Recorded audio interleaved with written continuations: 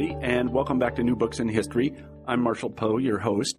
Each week we pick a new history book that we find particularly interesting, and we interview the author of that book. This week I'm happy to say we have Kip Kosek on the show, and we'll be talking about his new book, Acts of Conscience, Christian Nonviolence, and Modern American Democracy. There's a bumper sticker I like that says, "Thou shalt not kill." He meant that part. The implication being that Christians, at least if you read the Bible, I guess, strictly and in a certain way, are not allowed to kill other people. And that includes contexts in which most of us would say killing is justified. This is a very difficult position to hold and live in the modern world, as the subjects in Kip's book would probably attest. They are a group of Christian pacifists who practiced a kind of nonviolence throughout the 20th century, and that includes in World War I and World War II and in the Korean War and the Vietnam War and the Iraq War. They never really succeeded in their goal of creating a world without war, but they were at the forefront of many issues that were extraordinarily important in the 20th century, and I'll just mention a few of them, and they're discussed in the interview. They would be the civil liberties movement and the ACLU, that is concerning conscientious objection, but all civil liberties. Also, the civil rights movement, and particularly equality between or among the races in the 1950s, that is the American civil rights movement. Then the anti-war movement in Vietnam, and the anti-war movement today, I would say. So these people were extraordinarily important for 20th century American politics, and we should probably thank Kip for giving them the attention that they deserve. I really enjoyed talking to him today, and I hope that you enjoy the interview. So without further delay, here it is. Hi, Kip. Hi, Marshall. How are you today? Pretty good. Good. Glad to hear it. I should tell our listeners that we're talking to Kip Kosek today, and we'll be discussing his really interesting new book, Acts of Conscience, Christian Nonviolence, and Modern American Democracy. As I was telling Kip in the pre-interview, my wife is something of a Quaker, and she will, in a profoundly un-Quaker-like way, sometimes suggest that the Quakers are often on the right side of many issues. And I didn't really know much about this until I read Kip's fascinating book, which isn't just about Quakers, obviously. It's about Christian nonviolence in general in the 20th century. As it turns out, the Christian what does one call them, pacifists, were on the right side of many, many issues. And that's part of the fascination of the book, to see people with true convictions that happen to be really in tune with the broader zeitgeist, I guess I would say. But we can talk about that in due time. But it's a fascinating book, and I encourage you to go out and pick it up. Kip, why don't we begin the interview by having you tell us just a little bit about yourself? Yeah, sure. Thanks for having me on. I am I teach at George Washington University now in Washington, D.C., but I am originally a Midwesterner, and I was born in Wisconsin, and a product of the great Wisconsin public schools. I grew up in a small city called Manitowoc, between Green Bay and Milwaukee, there on the lake. And I went to the University of Illinois for college, and started off actually as an architecture major, but got really interested in history and took advantage of the outstanding history department at the University of Illinois, and that's where I really started to learn about thinking historically, and that's really fascinated me, and particularly, I guess, thinking historically about religions as something that isn't just about eternal and timeless truth, but religions as things that change and adapt over time. Then I went to the East Coast and went to Yale, and to grad school in an American Studies department, which was some historians, some people working on literature, some people working on contemporary culture, and other things, so an interdisciplinary focus. And again, an outstanding place to be with all kinds of smart and interesting people there. And there too, I got there was a group there that was interested in thinking about American religion, a group that was drawn from American studies, history, religious studies, that met for discussion groups and so on. And that's where I really started this project, which was my dissertation. I don't usually want to say that because it tends to drive away readers, but I try to take out the boring parts in turning it from a dissertation to a book. You've done a fine job, let me say, listeners. And so after that, I came to GW, George Washington, and was very fortunate to land in an American Studies department, which has a very capacious idea of what American culture and American history is about, people doing a lot of different things. And we really have a great interest in American religion and American social movements and race in American history, and a lot of the things that I'm working on and that interests me, and that's where I finished doing the research and writing for this. And it's and Washington is a great place, obviously, to do this kind of work with the cultural resources and the research opportunities that one has at the Library of Congress. So it's been great. And now I live in Falls Church across the river in Virginia, and teach at GW. Mm-hmm. I see. So let's begin talking a little bit about the book itself, and I want to start in a kind of unusual place, and that is with the scriptures themselves. As I told you in the pre-interview, I was raised a Lutheran, so we have this thing about scripture. I think before talking about people that are Christian pacifists or hold a non-violence creed, we have to talk about what the scripture itself says about violence. What does Jesus say about violence? Well, that's a contested issue, right? And I didn't know we were going to start with Jesus. Yeah, well, I didn't really know either. It just occurred to me, well, these people were Christians, and they probably read the text too. So I think that's important because, in fact, Jesus was at the center, I think, of what of their religion. And that sounds obvious, but I think it was different groups have different emphasis, right? Even different Christian groups, right? Some people are more focused on the text of the Bible. Some people are more focused on maybe like the direct intervention of the Holy Spirit, right? And I think these people really focused on the life of Jesus and the example of Jesus, and particularly, I think for them, the Sermon on the Mount is a big part of it, right? The idea of turning the other cheek, not returning evil for evil, right? But beyond what Jesus said in the red letters in the Bible, I think what these people were also focused on was the example of Jesus' life, right? And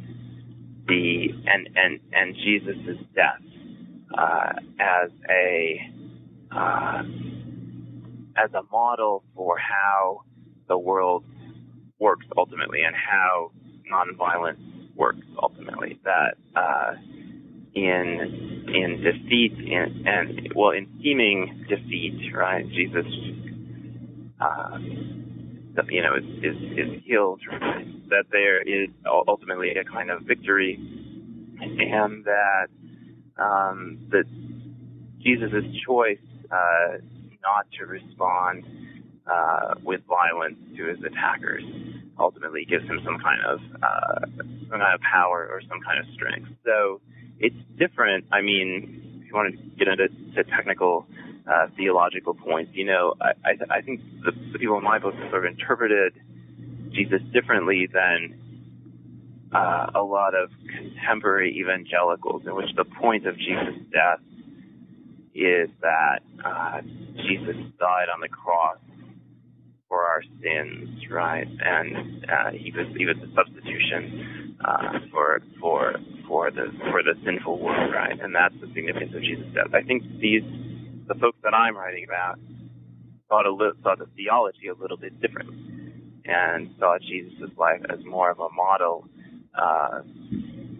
to follow than as a literal substitution for our sins. But but Jesus was absolutely central. And one of the things I wanted to say about these folks, because I think religious liberals are often seen as not very religious in a sense, right? That it's really the fundamentalists or whoever it is that are the really serious ones, and liberals are kind of wishy-washy and not as engaged and a little suspect, right? But I wanted to say actually that these people had a real theology and a real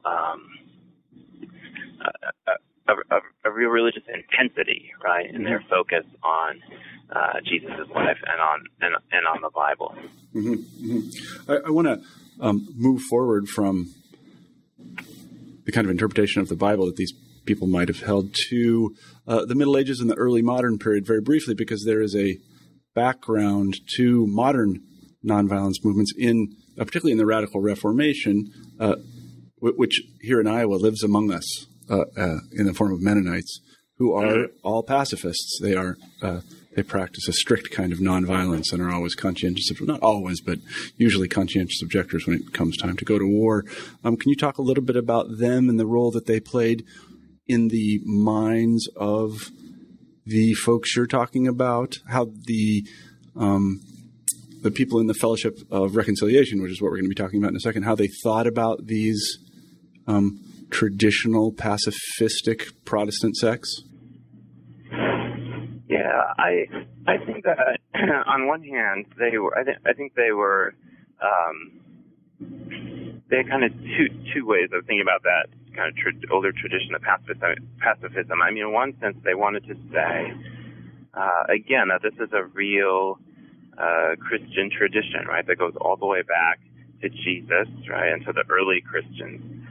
But also, as you say, in the medieval and early modern period with the Mennonites, with the Anabaptists, different kinds of radical Reformation groups, and so they are in some sense the heirs of that tradition and are indebted to that strain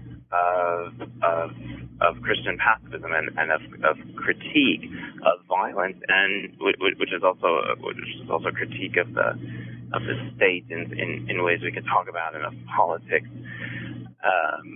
On the other hand, the people I'm writing about, I think, also thought that there was something new going on in the 20th century, and that there was something different about the kind of nonviolence that they were espousing, that they admired the Mennonites and the Amish, other groups that we think about, right? But they also they were very self-conscious about not wanting, the people that I'm writing about were self-conscious about not wanting to be seen simply as traditional, right, as old-fashioned, as defending some kind of traditional values or something. They really wanted to be seen as modern people, and they wanted to suggest that nonviolence didn't mean that you had to go back to that you had to ride in a horse and buggy and live on your farm, although some of them did want to go and live on farms. But that nonviolence was something that modern people could practice in the modern world. So there's a sense in which the people I'm writing about are part of that longer tradition that goes all the way back 2,000 years in Christianity. And there's also a sense, I think, in which they break with that a little bit and do something that's slightly different in response to the kind of unprecedented mass violence in the 20th century. Mm-hmm. Mm-hmm. So how does the organization we're going to be talking about, just for the listener's sake, is called the Fellowship of Reconciliation. How does it get started?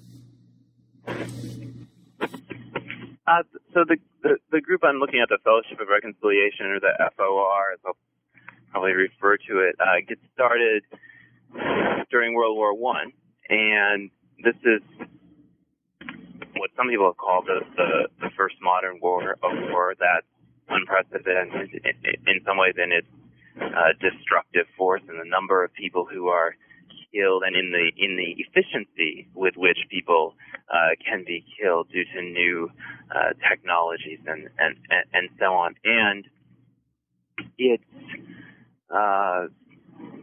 it's much more destructive for Europe than it is for the United States. So for Europe, this tends to be for European historians, this tends to be a very important milestone in the history of that region. And for Americans, it tends to be more of a minor thing, right? It's nothing compared to World War II or the Civil War, right? And America is not in World War I very long. But for the people I'm writing about, World War I became really important for a couple of reasons. First, it sort of upset their belief, I think, in progress. So if you look at a period right before World War I, and even in the early days of World War I, lots of people would believe in peace pretty strongly, or even I think call themselves pacifists. So Woodrow Wilson's Secretary of State, I believe it is William Jennings Bryan, who says he's a pacifist. Right? It'd be hard to imagine someone in Obama's cabinet saying he or she is a pacifist, right? But this was possible. Right? It seemed plausible. And even when the war breaks out in Europe, Americans are saying, we don't want to have anything to do with this. The Europeans, and we might expect this from them, but we're kind of beyond that, right?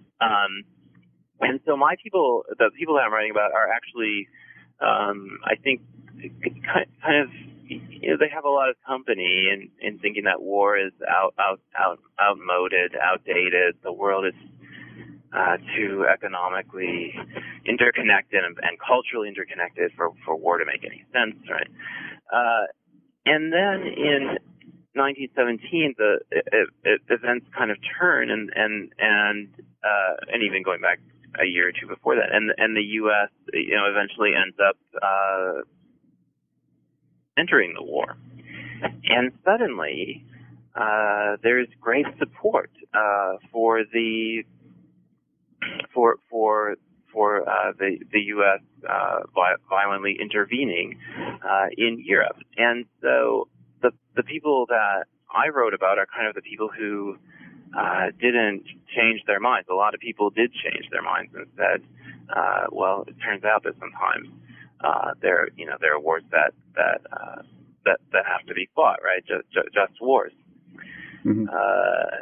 And the people that I'm writing about still maintain that this was a mistake. They found themselves increasingly isolated and increasingly marginalized, and even possibly under criminal suspicion. Right, there were laws that were passed that effectively criminalized a lot of anti-war speech. These were ministers who lost their pulpits, right, so were essentially fired from their jobs. And so it was a kind of crisis for them. World War I was a crisis of what they had thought, the way that kind of progress was going, and also what they thought kind of their where they fit into America, right? They said, I think these people kind of, a lot of them, the early ones, didn't intend to be radicals, but they kind of found themselves in that position almost by accident. So a lot of them came together in the Fellowship of Reconciliation. The other thing that happened was some of them actually went to Europe. Some young people who were involved, especially with the YMCA, which a Christian group centered on did a lot with colleges. And I think a little bit like the Peace Corps today, with a combination of kind of humanitarian service and overseas adventure. But the YMCA was more explicitly Christian. So some people in my book went over to Europe, worked with prisoners of war, worked with the soldiers, worked in relief camps, and that experience for them was transformative in seeing the effects of the war. They weren't necessarily always on the front lines, but seeing the wounded and seeing the way that religion had been put into the service of war in a way that they found upsetting, that they found that they thought was wrong, that the war had essentially been Christianized, right? Mm-hmm. That there were YMCA ministers and so on who were supposed to preach to the troops, and the kind of and the line between being a Christian and being a good soldier was really it became blurred, right? So you have people at home who are experiencing this climate of anti-war or pro-war, kind of pro-war nationalism and kind of vilification of anti-war sentiments, and then you have people in Europe who are seeing this and experiencing this, and they all kind of came together in this group called the Fellowship of Reconciliation that was formed during the war. Actually, it was formed before the U.S. even entered at this kind of earlier and easier moment when just Europe was at war. But then it became kind of radicalized during and after the war, after the entrance of the U.S. Into the war, and that's the group that I kind of traced through the book. I thought one of the most fascinating things about the book was precisely the way in which you portray the YMCA. We usually don't think about the YMCA as a child of the progressive era, but the way it is portrayed in your book, which was fascinating to me as somebody who grew up in a YMCA playing basketball, not ever thinking that it was Christian in any way, really, that it really was kind of a progressive era institution. And if I understood the book correctly, these people thought that many Christians had been shown to be hypocrites by World War I. Is that right? That's right. And I think, one of the things that happened, as I see it, kind of the unintended consequences of ideas, maybe, that these people in the YMCA, the YMCA had been saying to these young college people, and the YMCA was really prominent in the elite colleges, Princeton and so on. But the YMCA view was like, you need to dedicate your life to Jesus, to follow his example. And that's a total commitment. That's something that takes up, should extend to every part of your life. Now, that wasn't intended to mean you should go to jail for opposing the draft. That wasn't what they meant in 1910 or whatever when, someone heard that in college. But that way of looking at the world, we should follow Jesus wherever that leads, kind of led them, some of them, to think about war in this way, right? To think, well, if Jesus is the Lord of my life, then that means I can't participate in war. And a lot of the YMCA leaders actually backed off from that, and didn't, they didn't themselves become pacifists. And so one of the big leaders of the YMCA, John Mott, who kind of starts the FOR, leaves a couple of years later because he was interested in kind of the ideal of peace in a general way, but he didn't mean to make this like strong political statement of pacifism. And when the lines get drawn really sharply, he backs off. But yeah, the people that I'm writing about were especially disappointed by Christians and the Christian church. Politicians, you can expect this kind of thing from them, or this kind of hypocrisy. But Christians they had expected would have been more consistent, right, and been more that made a stronger case against the war. And this is part of this too is it's not just they weren't just thinking about America, right? They were thinking about Europe too, which was supposedly the home of Christianity, and that was of course connected to civilization, right? In a more maybe in political sense, in a cultural sense. And so World War I destroys that idea, at least for these people, that Europe and America are kind of together, leading the world in religious and political and cultural values, right? And a lot of the people in my book have ties to missionaries and that world of foreign missions, which is also often in the 1890s, 1900s, 1910s, before leading up to World War II, which is often motivated by this idea that we are going to take the light of Christianity and often kind of Western culture to people who need it. And so World War I seems to show, for people in my book and a lot of other people too, that model of Western civilization as being superior is bankrupt, right? That there's it's kind of indefensible now to go and enlighten the heathen in Africa or somewhere else, given what's happened in Europe during World War I. So there's a great deal of concern about hypocrisy and about how, for my people, how one could be a consistent Christian in the face of all this. Well, one of the other really interesting things about this group of people is that although they never achieved their aim, that is, a world without war, they did begin many strains or movements or traditions that are with us today and are much beloved. And we're going to mention several of them. The first of them is civil liberties and conscientious objection. Maybe you could talk a little bit about the way in which they engaged and sort of started the modern movement to protect civil liberties during World War I.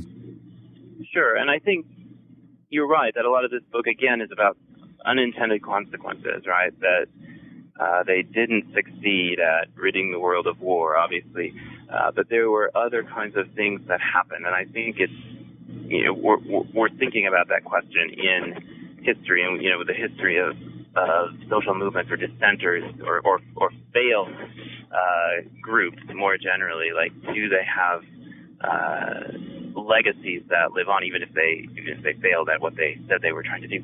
So civil liberties, and it's something that doesn't seem immediately connected to war, but ended up being very closely connected to war because the people in the United States, on the home front in the United States, experienced the war really as an assault on civil liberties, as an assault on free speech and so on. So they're arrested for making anti-war speeches. The most famous case is the socialist Eugene Debs, who's arrested. There's a great book about that came out by Ernest Freeberg called Democracy's Prisoner. But some of my people, the Christian pacifists, were arrested too, which sort of horrified them because they didn't necessarily think of themselves as radicals like Eugene Debs, or communists or something, and they were kind of shocked to find that they were put in the same category as these people simply because they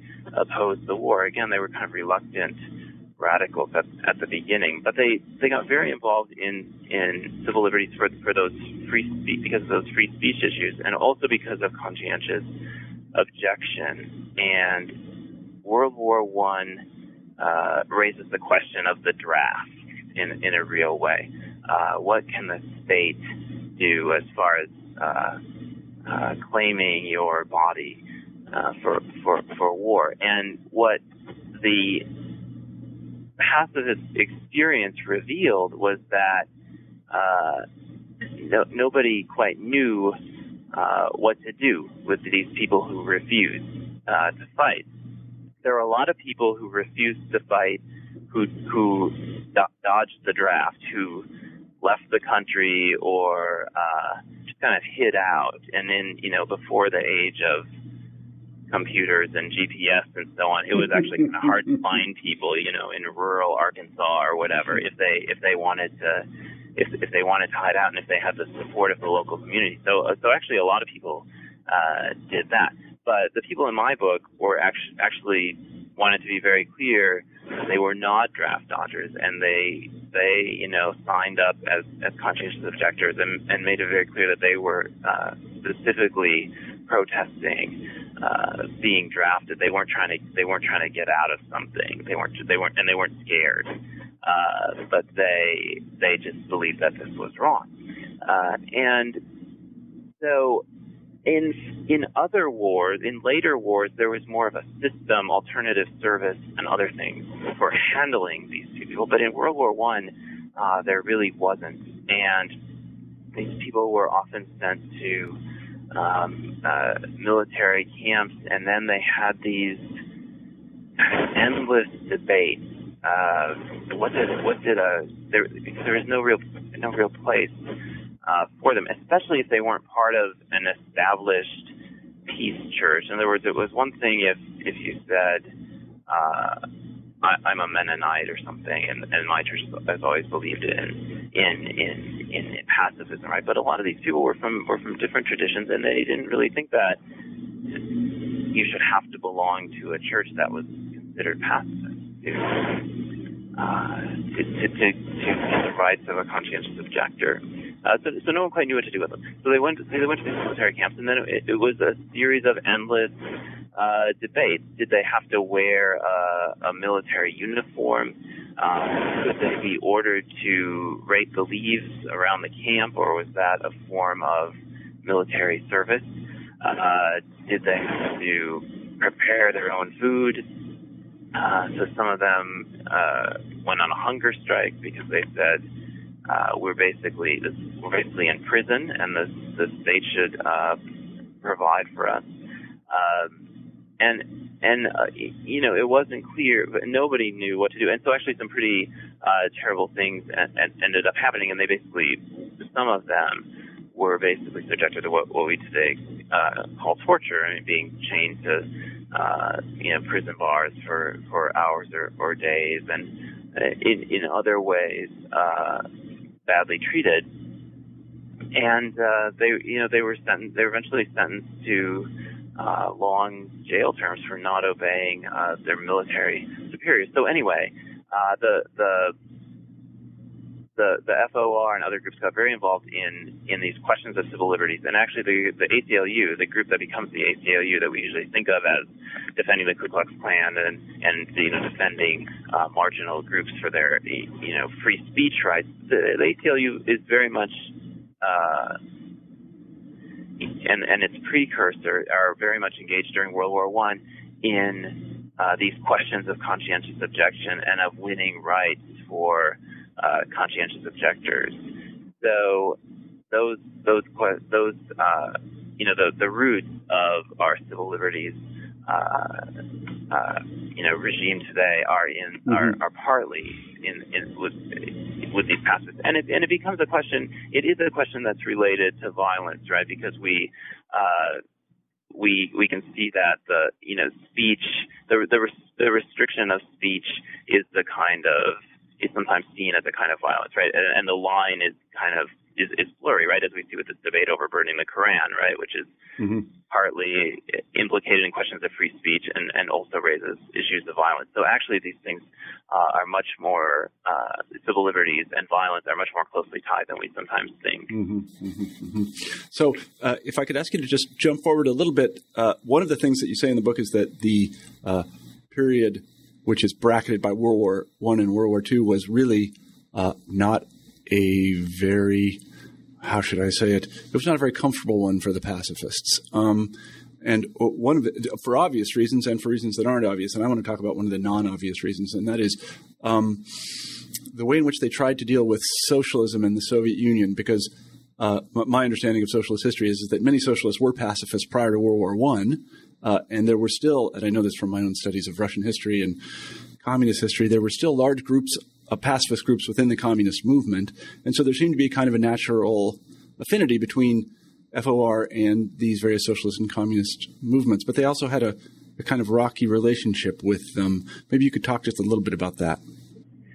That's right. I mean, one of the ways to think about this book is that this is a history of the religious left, or one part of the religious left.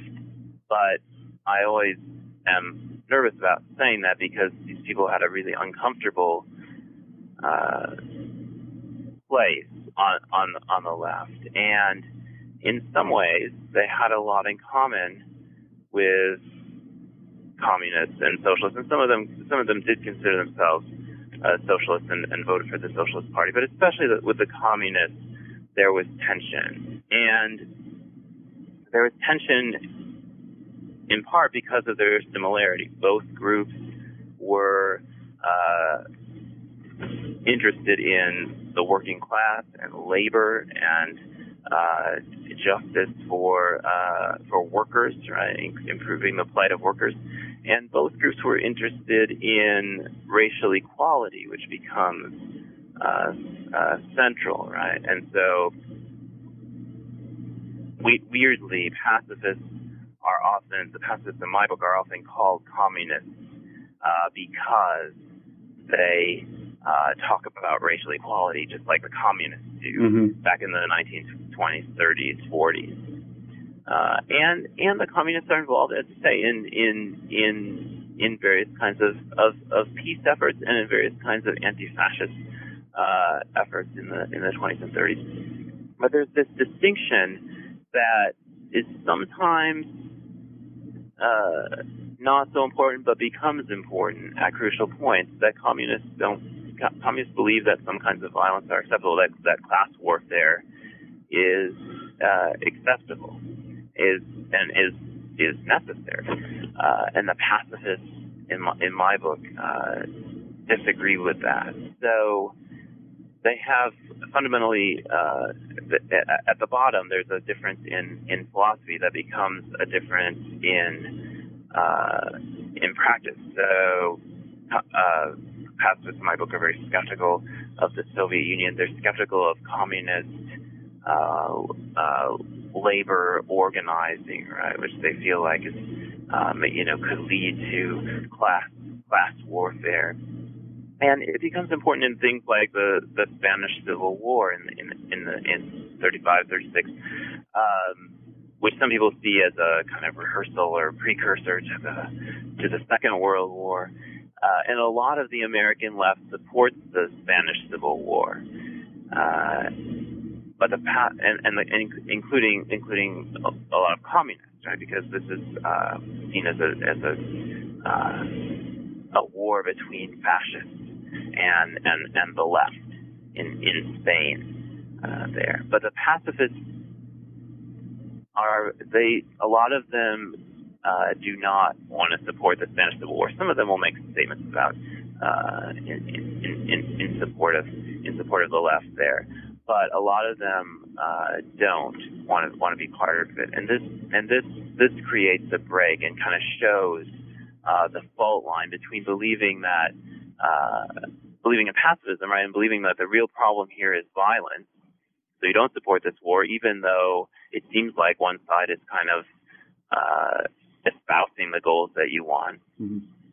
The difference between that view that takes violence as a problem and the difference between the view of socialists and communists that took fascism or capitalism as a central problem, and sometimes you had to use violence to fight against these things.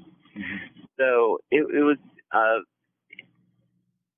very interesting for me to see the way that these different groups on the left kind of espoused these different philosophies, which had certain kinds of implications later on. Yeah, how did they deal with the question of avowed communist atheism? Yeah, well, that was another problem, and one that the pacifists linked to the question of violence. That they thought that in some ways the atheism of communism was what allowed them to countenance violence, because they had no sense of religion as a source of morality. They had no sense of of Christian religious fellowship, right? And so the people in my book are a neglected or kind of overlooked group, which is the anti-communist left. think of anti-communism in the United States as being Joseph McCarthy or the kind of far right conspiracy theorists, right? Even now we have people are equating Obama with communism, right? This is a kind of conservative obsession, right? But I think there are other kinds of anti-communism which were not like that. And the people in my book actually tried to distance themselves from McCarthy in the 50s and earlier versions of that in the 20s, 30s, and 40s. And they really wanted to carve out a place on the left that was distinct from communism, and that's one of the reasons, for instance, that they turned to Gandhi, because here was a guy who was an anti-imperialist, who seemed to be an anti-capitalist, who was a believer in racial equality, but definitely not a communist. And so that's one of the reasons they seized on him. So it's I think the story of radicalism in the left in the 20th century in the world is mostly the story of communism, which makes sense because it is the most important radical movement. But I wanted to show that there are these other kinds of positions. It's not just pacifists. I mean, there's feminists and other groups who could also be considered to be on the left, but were in a different place than communism. And the questions that people had after the fall of the Berlin Wall about what becomes of the left, can anything be salvaged or whatever, and the kind of loss of communism kind of discrediting either morally or politically, I think opens a place for us to look at these other kinds of groups again and see the kind of diversity that was there on some of these issues. I see. So let's skip forward a little bit to another one of these strange issues that the pacifists supported and promulgated that then was, in a certain sense, kind of taken away from them. I guess that they probably wouldn't agree with that characterization, but developed a life of its own, and that is the cause of civil rights here in the guise of racial equality. How did they get involved in this in the 1950s? Yeah, well, civil rights have been important to them for a long time, and one of the things that I am in dialogue with, although I have a slightly different take on it than some other scholars, but a lot of scholars have seen the civil rights movement as something that we have to extend backwards before Brown versus Board of Education in 1954 or the Montgomery bus boycott in 1955 or 1956, to look back at World War II, back to the 1930s, and even further back and see this broader movement. And the people in my book were part of that broader movement. They were thinking about these issues in World War II. Some prominent black civil rights leaders joined the FOR during World War II. Bayard Rustin, who's eventually going to be an organizer of the March on Washington. James Farmer, who is going to be the head of the Congress of Racial Equality Corps. James Lawson eventually joins the FOR, who's going to lead the sit-ins and be active in the Student Nonviolent Coordinating Committee. So it's a remarkable thing that starts before we think of it starting with, on a very small scale in the 1930s and 40s, just a few people. But in the 1950s, it grows into something bigger, and that's the 50s and 60s. I think is the kind of heyday of these people when their work that had been done in a very small way earlier on gains much more power, and especially gained power in the Montgomery bus boycott, which was again a kind of collection of coincidences and unintended consequences, but also something that people had prepared for in a general way. The FOR wasn't really involved initially with the Montgomery bus boycott or with Rosa Parks. But when they found out about it, they got involved, and they sent a couple of people. Byard Rustin was one, and later they sent a white, one of their white leaders named Glenn Smiley to advise Martin Luther King and to work out how nonviolence would operate in this bus boycott. And they weren't the only people doing this, but I think that they played key roles. And if you read,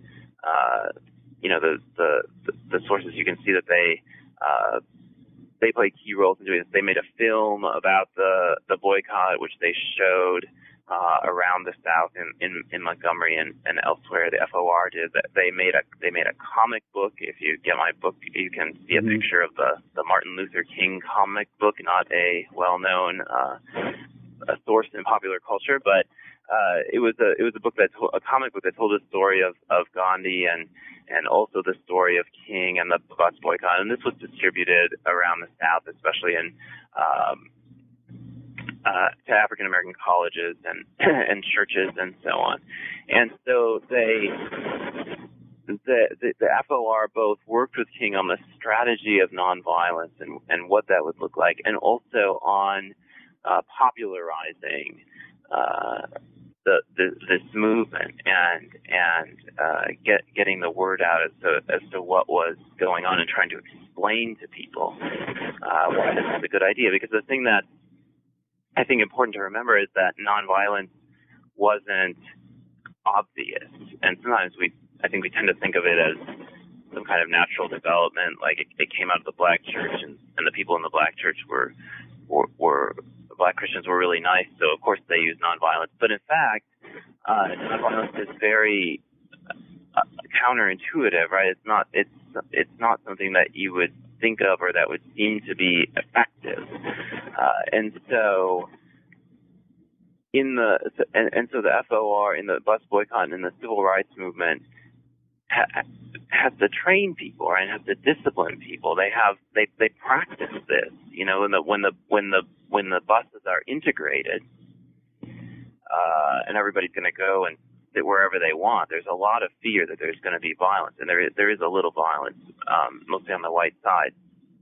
But they practice. They set up chairs in Martin Luther King's church, and people are.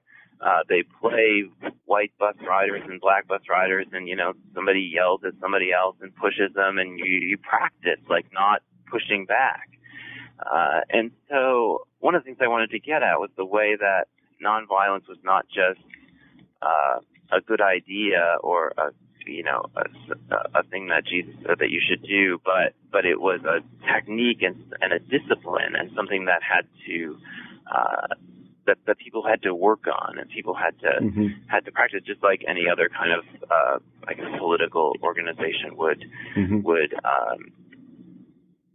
need that kind of would require that kind of discipline. So they were really important in the civil rights movement, both at the level of kind of ideas of racial equality, ideas of nonviolence, and also thinking about tactics, like how were civil rights protests going to operate and what would be effective. And I think they're overlooked a little bit in the way we talk about the way we talk about the civil rights movement, and I think they show kind of where it came from and how it got put together. I mean, it's odd you mentioned this. You mentioned a Martin Luther King comic book. I doubt anybody knows this, but I actually wrote the script, so to say, or the text for a book for young adults, a comic book on the Little Rock Nine. And this came out a couple of years ago. And I worked with an artist doing it, and it's really quite a nice book. As I say, it's for young adults. But one of the scenes in the book portrays exactly what you're talking about. That before they go to the school, the Little Rock Nine, they rehearse, trying not to react to the angry crowds and to the police and everything else. They literally go through it. And so some of the students yell at other students. This is in the living room of a kind of famous civil rights activist whose name I can't remember right now, but they literally go through it. They role play it in order to become to become habituated, not to respond in the normal way, which would be to become angry and violent yourself. So it was interesting to hear that. In the 1960s and 70s, they branch out into other activities. For example, the FOR is important in the anti-Vietnam War movement, aren't they? Yeah, I mean, so something interesting happens in the 50s and 60s. For most of the book, they're this very small group of people, this minority, marginal. In terms of numbers, even on the left, right? And then in the 50s and 60s, there's the decline of communism and the repression of communism. In some ways, and the rise of the civil rights movement and this kind of religious dissent, right? So these folks then become in the 50s, 60s much more powerful than they had been, and nonviolence becomes a kind of mass movement rather than this avant-garde project of a few people. So that creates new kinds of opportunities and new kinds of difficulties. So they are leaders in the anti-Vietnam War movement. In fact, one of the guys that I talk about who's central to the book is A.J. Musty, who first gets involved in FOR during World War I. He's a minister. He actually resigns from his pulpit because he feels he can't. His congregation doesn't accept his views. He gets active in the labor movement for a while, and even becomes a kind of Marxist, and basically leaves religion. Comes back, decides that Christianity is really the only true form of radicalism, and comes back and becomes the leading anti-world opponent of World War II, opponent of U.S. intervention in World War II. And then in the 50s and 60s, gets involved in anti-nuclear protests, civil rights, and anti-Vietnam War protests. So he's now, in the 60s, he's an old man, but he's still out there doing this stuff, and actually goes to Vietnam, and becomes a kind of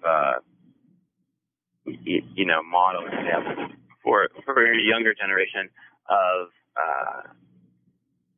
people. So he's a really fascinating character who kind of who went through the entire century pretty much with this pacifist conviction, and one of the central characters in my book. And there are other people who are active in the anti-Vietnam War movement. And again, I think it's important to say that they had been doing this for a long time, and so again, we sometimes think of the anti-Vietnam War movement as this explosion of anti-war sentiment. But at least for the people in my book, they've been thinking about draft resistance and anti-imperialism and the Cold War and all those questions for quite a while. And so they were.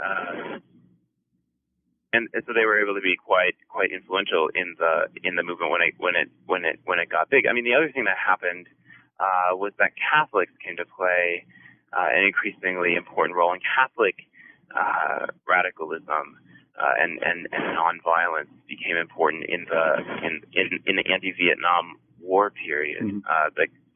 Primarily through the Catholic worker movement, which I don't talk a whole lot about, but which is important for this story too. The Catholic worker movement that starts in the 30s opposes World War II, and eventually those, because there's not too many people opposing World War II, those Catholic workers and the FOR people eventually find each other and do some early civil rights activity, and then later get involved in anti-Vietnam War action. And so it becomes, I think, in the 60s more of a interfaith effort, and the FOR is much more interfaith now than in the time I was writing about it. At the time it starts, there's a lot of anti-Catholicism, right, among Protestants, and this is really kind of a Protestant group. They reach out to Jews a little bit, but in the 60s there becomes more of a sense of religions working together against war, and I think that's one of the things that changes in the 60s. But they do have this presence throughout the 20th century. Mm-hmm. So the FOR exists today. Can you tell us a little bit about it? It exists today, and they have headquarters in Nyack, New York, so over the Tappan Zee Bridge. They're doing the research, and they still are active in this work. They've been especially active in the Middle East and in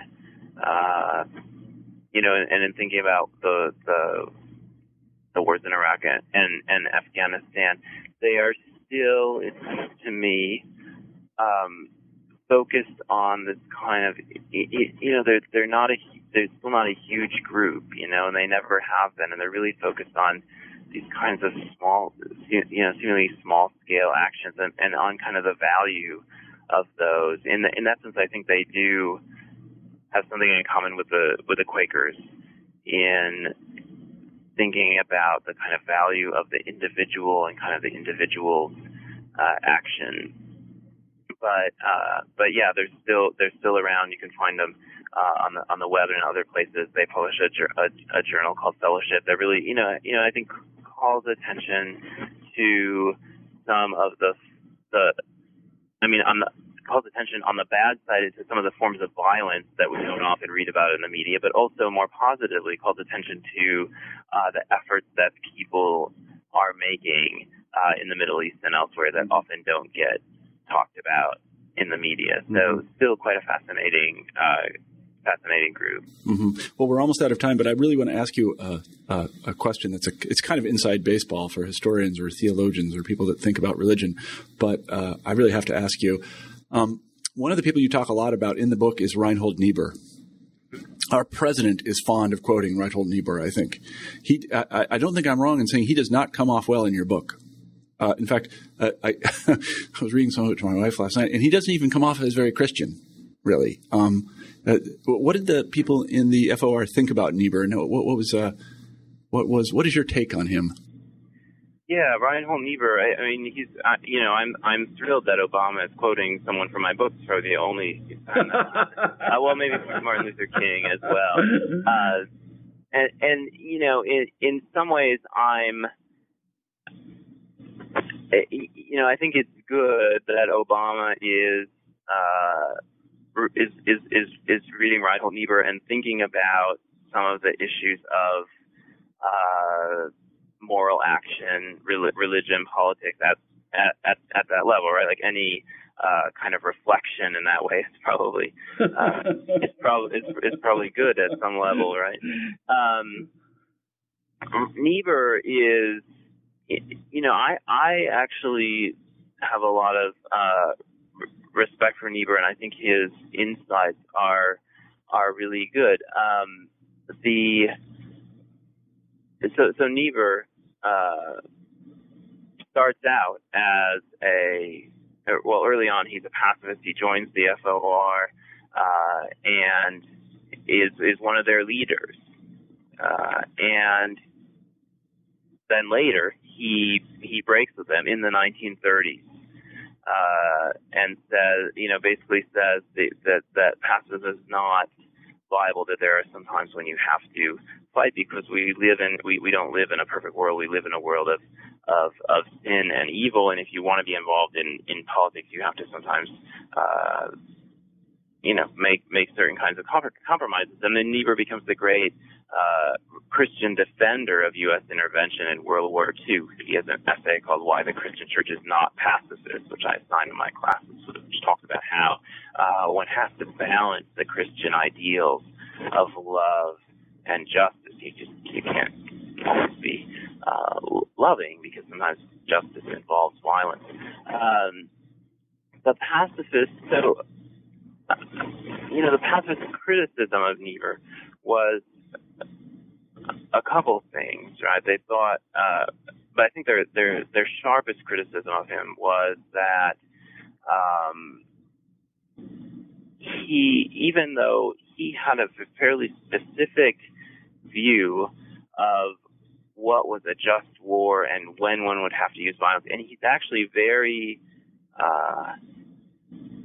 careful to say that most wars are not justified and nonviolence is probably good for most of the time. But what the pacifist said was that Niebuhr actually, and this was in some sense true, that Niebuhr kind of got co-opted, and people used his arguments to kind of justify any U.S. military action that happened along, and that once you had compromised, once you had said, well, violence is sometimes okay, it was very easy. It was hard to know when to stop compromising, so that the difference between Reinhold Niebuhr, and there's not much difference, A.J. Muste says, between Reinhold Niebuhr and John Foster Dulles, right? Mm-hmm. The Cold Warrior, and so you had to keep. So Muste said you have to keep this absolutist position, which I don't necessarily agree with. I don't necessarily consider myself a pacifist, but I think that the thing to notice about Reinhold Niebuhr, and I think that the thing that Obama could probably read a little more in this, is that Niebuhr is actually really critical of most wars. He really does keep a he started off as a pacifist, and he still has some of that idea of that a lot of wars are not justified. And so he actually, at the end of his life, actually comes out against the Vietnam War, and despite his disagreements with the pacifists, this was something they all agreed on. So even though Niebuhr is not a pacifist and says violence is sometimes acceptable, I think it's important to see that he was still often very critical of American military action. Mm-hmm. Well, thank you very much for answering that question about Niebuhr. I just was interested to hear an expert speak about him. I haven't read him for a long time, but it certainly is. I agree with you that it's good that Obama's reading Niebuhr, I guess. Kip, it's really been great having you on the show today. We're just about out of time, but I want to take this opportunity to ask you our traditional final question on New Books in History, and that is, what is your next project? What are you working on now? Well, I'm just finishing an article which takes off on some of my interest in nonviolence and civil rights and religion, to look at protests at churches during the civil rights movement in the South. So African American students would go, or other people would go to white churches and try to fit in on Sunday morning for services. These are often called kneel-ins. And sometimes they were allowed in, but sometimes they weren't. Sometimes they were even arrested. And this showed, in some ways, that Southern white churches, even those who were evangelical and were supposed to be trying to save everybody, didn't allow African Americans into their into membership, or even to attend on Sunday morning. And this is a part of segregation that I think has not been studied in this way. I mean, we think about the lunch counters and the buses and so on, but this is a site of conflict at churches. So I'm just working on that as another piece of, I guess, this broader story about nonviolence, civil rights, and race. Well, it certainly sounds fascinating, and good luck with it. Thank you. All right. Well, Kip, thanks very much for being on the show today. I really appreciated talking to you. All right. Thanks for having me. This is great. Okay. Take care. Bye-bye. Bye. You've been listening to an interview with Kip Kosek about his new book, Acts of Conscience, Christian Nonviolence, and Modern American Democracy. I'm Marshall Poe, the host of New Books in History. I hope you have a great week.